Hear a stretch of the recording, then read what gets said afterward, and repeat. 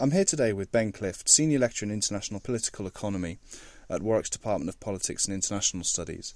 Ben's an expert, particularly looking at French politics.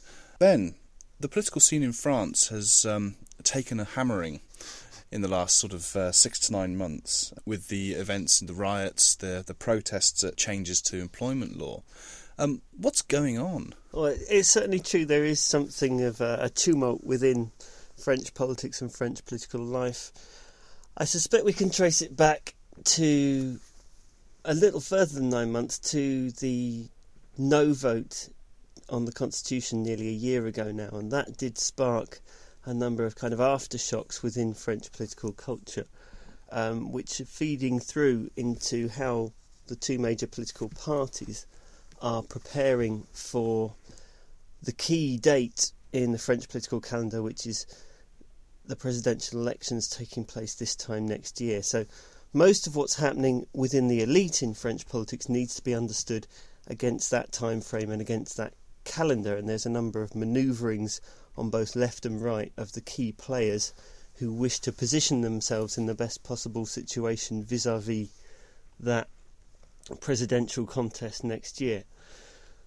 Within society, there are a number of other concerns, some to do with the state of the French economy, the state of the French social model in relation to the pressures of globalisation, European integration and so forth. And it's that which I think helps explain the no vote of last year vis-à-vis the EU Constitutional Treaty.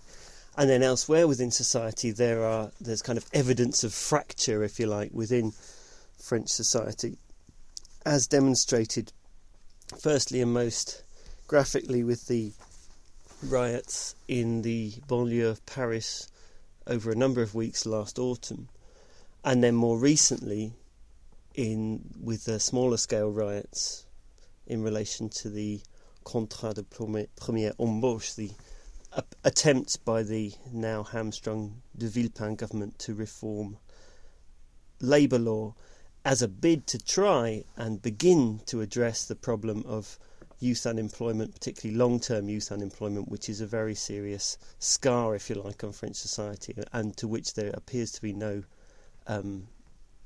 solution. You mentioned there de Villepin, and the employment law was very firmly associated with him. The riots in November were very much associated with the Interior Minister Sarkozy. How much of this is individuals being out of touch with the French people? Well, it's certainly fair to say that the French political elite is somewhat disconnected from what's going on the ground, if you like, within French society, within French life. I'd say that's not necessarily more true in France than a number of other European cities or countries around the world. But both de Villepin and Sarkozy are engaged in a series of political manoeuvres which have as their primary aim to prepare the territory for their presidential bids next year. So everything they're doing needs to be understood in that light, needs to be understood in the context of them opposing each other and trying to kind of manoeuvre the chess pieces around so that their attack succeeds. Yeah, but when we look back at the previous election, presidential election in France, we had a showdown between, as it was described, the crook and the fascist. Yes. With the Chirac and Le Pen. Is that a scenario that's likely to be repeated again? I mean, we have the left was in absolute disarray at the time.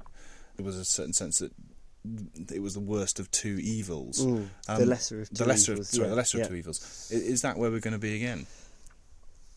Well, probably not, although you can never rule that out. It comes down to how political parties work in France and the nature of political parties in France and their relationship to these key electoral contests, both parliamentary and, more importantly, presidential. So that political parties in France are much less tightly organised and disciplined than is the case in Britain.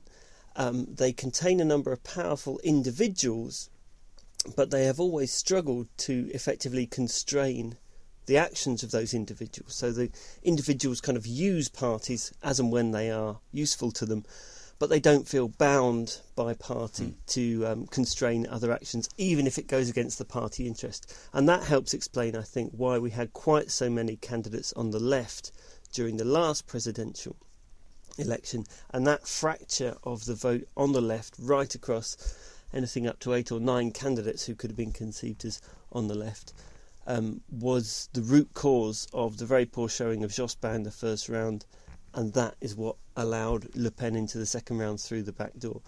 Now, this time around, I think on the left of politics, I think to some extent the fingers have been burnt, and they're going to do their utmost not to let that happen again.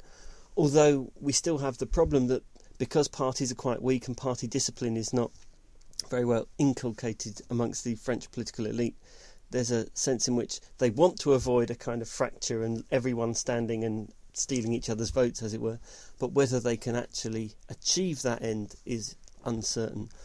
On the right, I think things are a little more clear-cut now.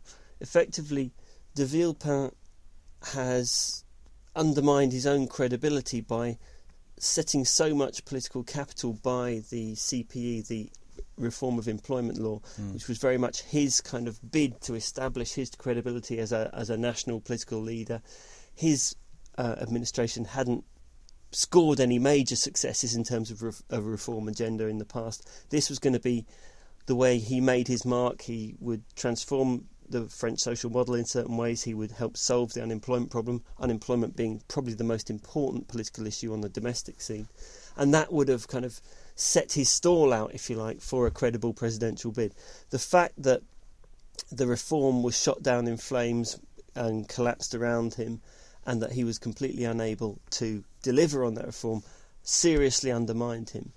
And now just in the last couple of weeks, the scandal that's emerged, which implicates him in attempting to dig dirt on his opponent to be Sarkozy, and which portrays him in a very poor light, suggests there's a certain amount of dissembling gone on, and at the very least some sharp dealing and some slightly dodgy practice. We're not sure to what extent it shades into illegality, but nevertheless, he is embroiled in a scandal over and above the kind of political hit he took from the failure of the reform of employment law. So effectively, I think he's pretty much finished as a credible candidate. So things are becoming a bit clearer on the right, I think, because Sarkozy, the presidential candidacy is his to lose, effectively. There's no other credible candidate from the right. The only other extremely unlikely scenario would be that Chirac runs again, but surely he's too old for that. But doesn't Sarkozy introduce an additional problem here in the whole relationship with France's immigrant population and the extent to which they feel part of the French people? Sarkozy was very much at the heart of the problems that hit Paris in November. You said that kind of unemployment is a massive issue. Isn't immigration a kind of the big undealt with problem in France at the moment? It is. It is an important and consistent and perennial issue for French politics and for the French political elite. And there's always been a section of the right, including the mainstream right in France, that's prepared to talk in fairly kind of belligerent nationalistic terms at certain points in time, as was the case of Sarkozy's response to the riots back in November. So he does kind of try and tap into maybe xenophobic's too strong a word, but certainly a kind of a nationalist response to the immigration issue. Now, there's obviously a much more extreme voice within French politics, which offers a much more strident and extreme and xenophobic line in response to that from the Front National, and that's kind of very much deemed beyond the pale for mainstream politics. So Sarkozy would need to handle himself carefully, because any association between the kind of ideas on immigration he's espousing and those of the far right will damage his political credibility and will cause him to lose votes. But it is fair to say that immigration is an issue that does cause significant political tensions, and it's one that the political elite of both left and right in France are kind of unwilling to deal with head on and seek to avoid tackling head on. that will probably be reflected in a relative silence of both sides on the immigration issue in the run-up to the next presidential election, I would have thought. Another factor that was quite obvious in the protests around the employment law and the riots in November was the importance that there was a very vocal youth movement, and yet many of the sort of names that we've been talking about are very much part of a kind of older establishment within France. Yeah. Is the political agenda in France now being set by younger people? And if that's the case, where are the up and coming politicians who are going to be able to lead that? Protest, be it amongst youth or older members of society, is a very powerful instinct and a very kind of celebrated dimension of political activity in France. So there's this great long tradition rooted in the French Republican tradition of people taking to the streets in opposition to a law, a government, a president, whatever it might be. And this is kind of celebrated and accepted, and it's kind of part of French political culture. But it is true that the most recent versions of that taking to the streets in protest have been predominantly by younger people and young people. And the disconnection, if you like, between that youth movement, that political expression by the young, and the nature and age profile of the French political elite is quite arresting and is quite startling.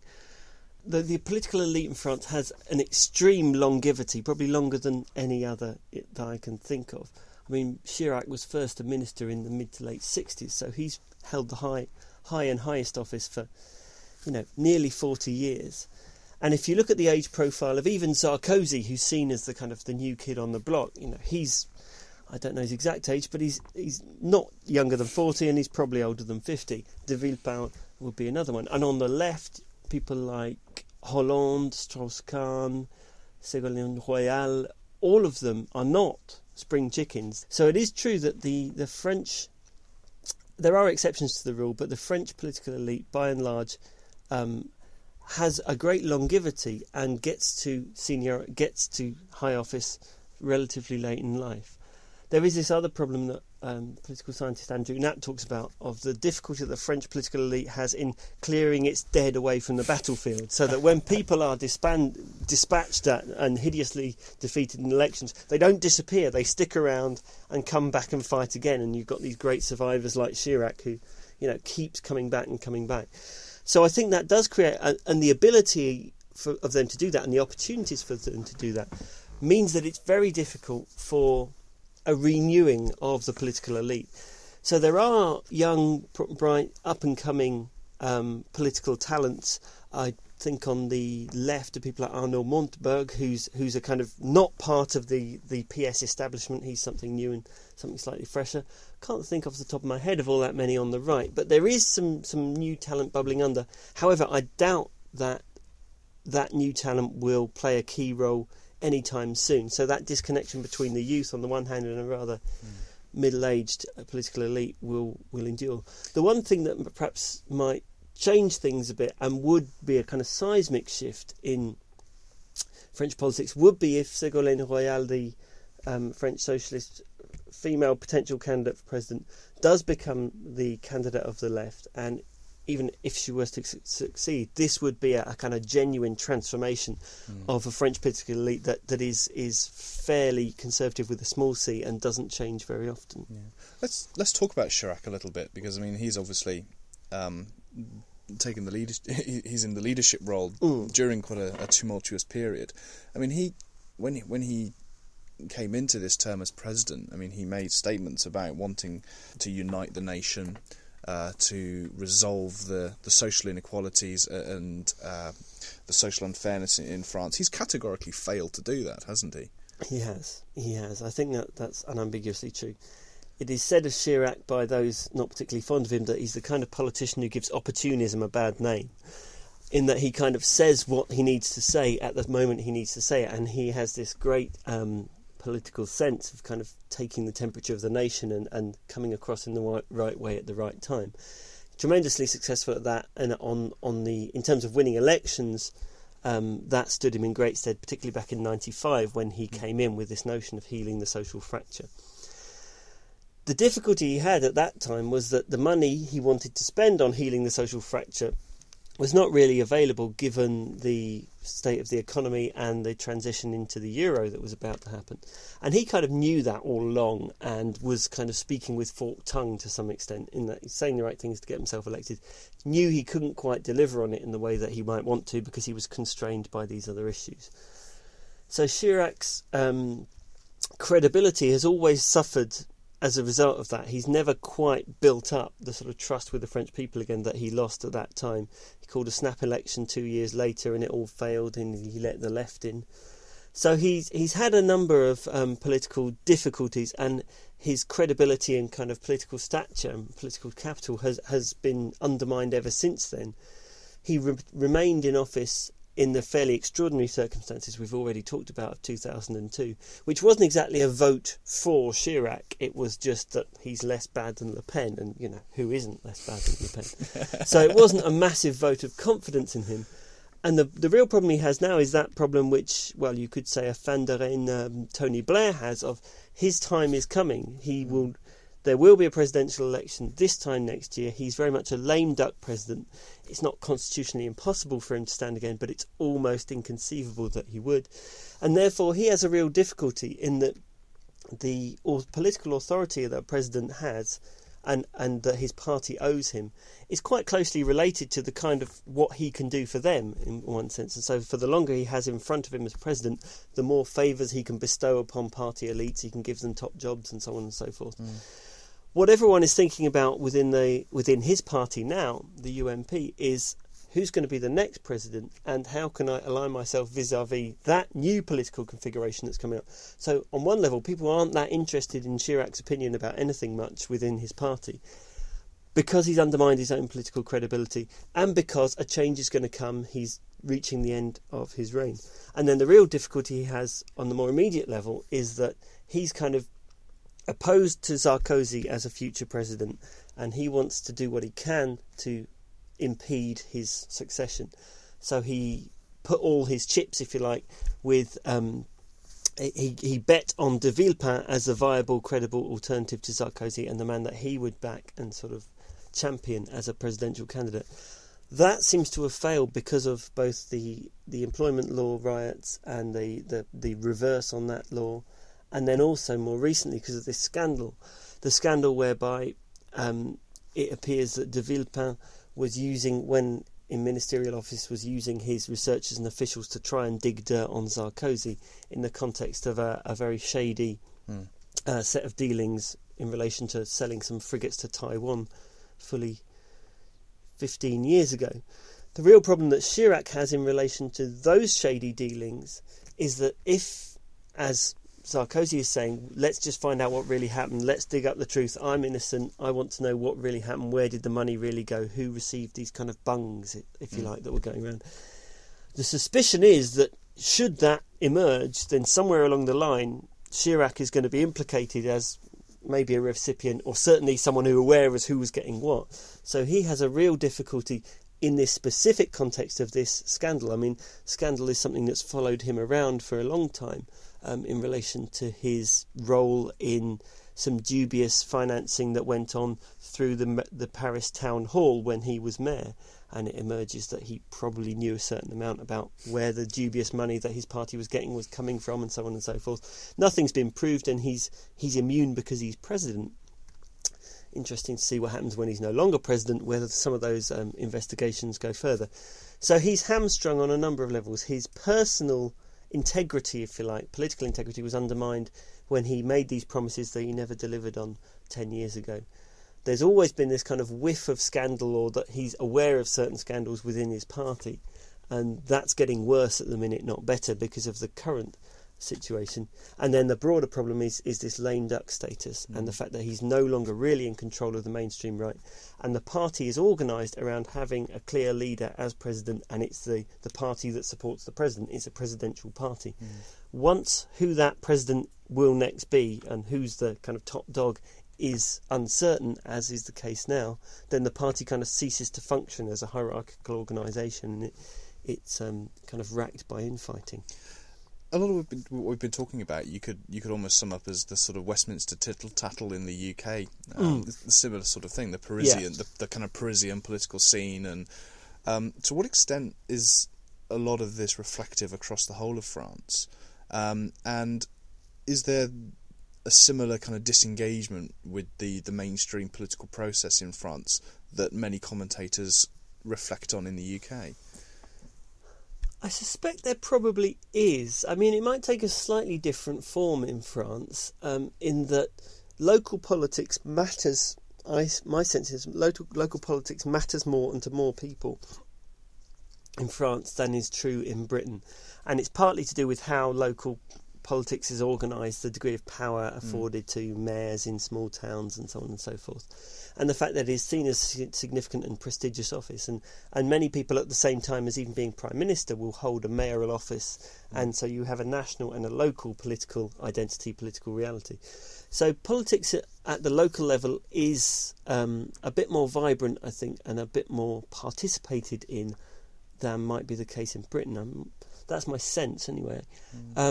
But I do suspect that there is, in France as elsewhere, a general sense of kind of disconnection, of a kind of gap between the political elite on the one hand and what they're saying, what they care about, if you like, and the masses, if you like, the populace at large, the electorate, which doesn't necessarily share the same preoccupations, doesn't see its interests being necessarily directly represented by any one of the major political parties.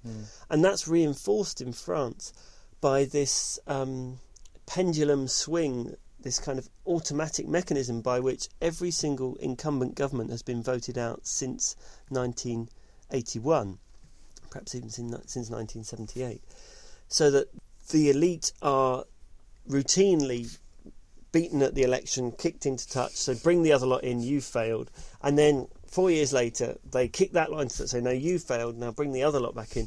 But it's the same lot in each case. They alternate, but it's the same people talking in the same terms, promising similar things. And also the fact that it keeps going backwards and forwards, which is to do with the dynamics of the party system and the constitution, means that they don't feel the real need to change dramatically, because they know their turn will come again. So that if they just hang around, some more elections will come along. The French electorate will probably kick out the government, because that's what they normally do, and that will play into their hands as the opposition. And so I think there's a kind of, they take a sense of sort of comfort from that, and don't feel the need to examine this real problem which you've identified of a disconnection, if you like, between the will of the electorate, the interest of the electorate, and what the political elite are talking about and planning to do. Ben, thank you very much. Thank you.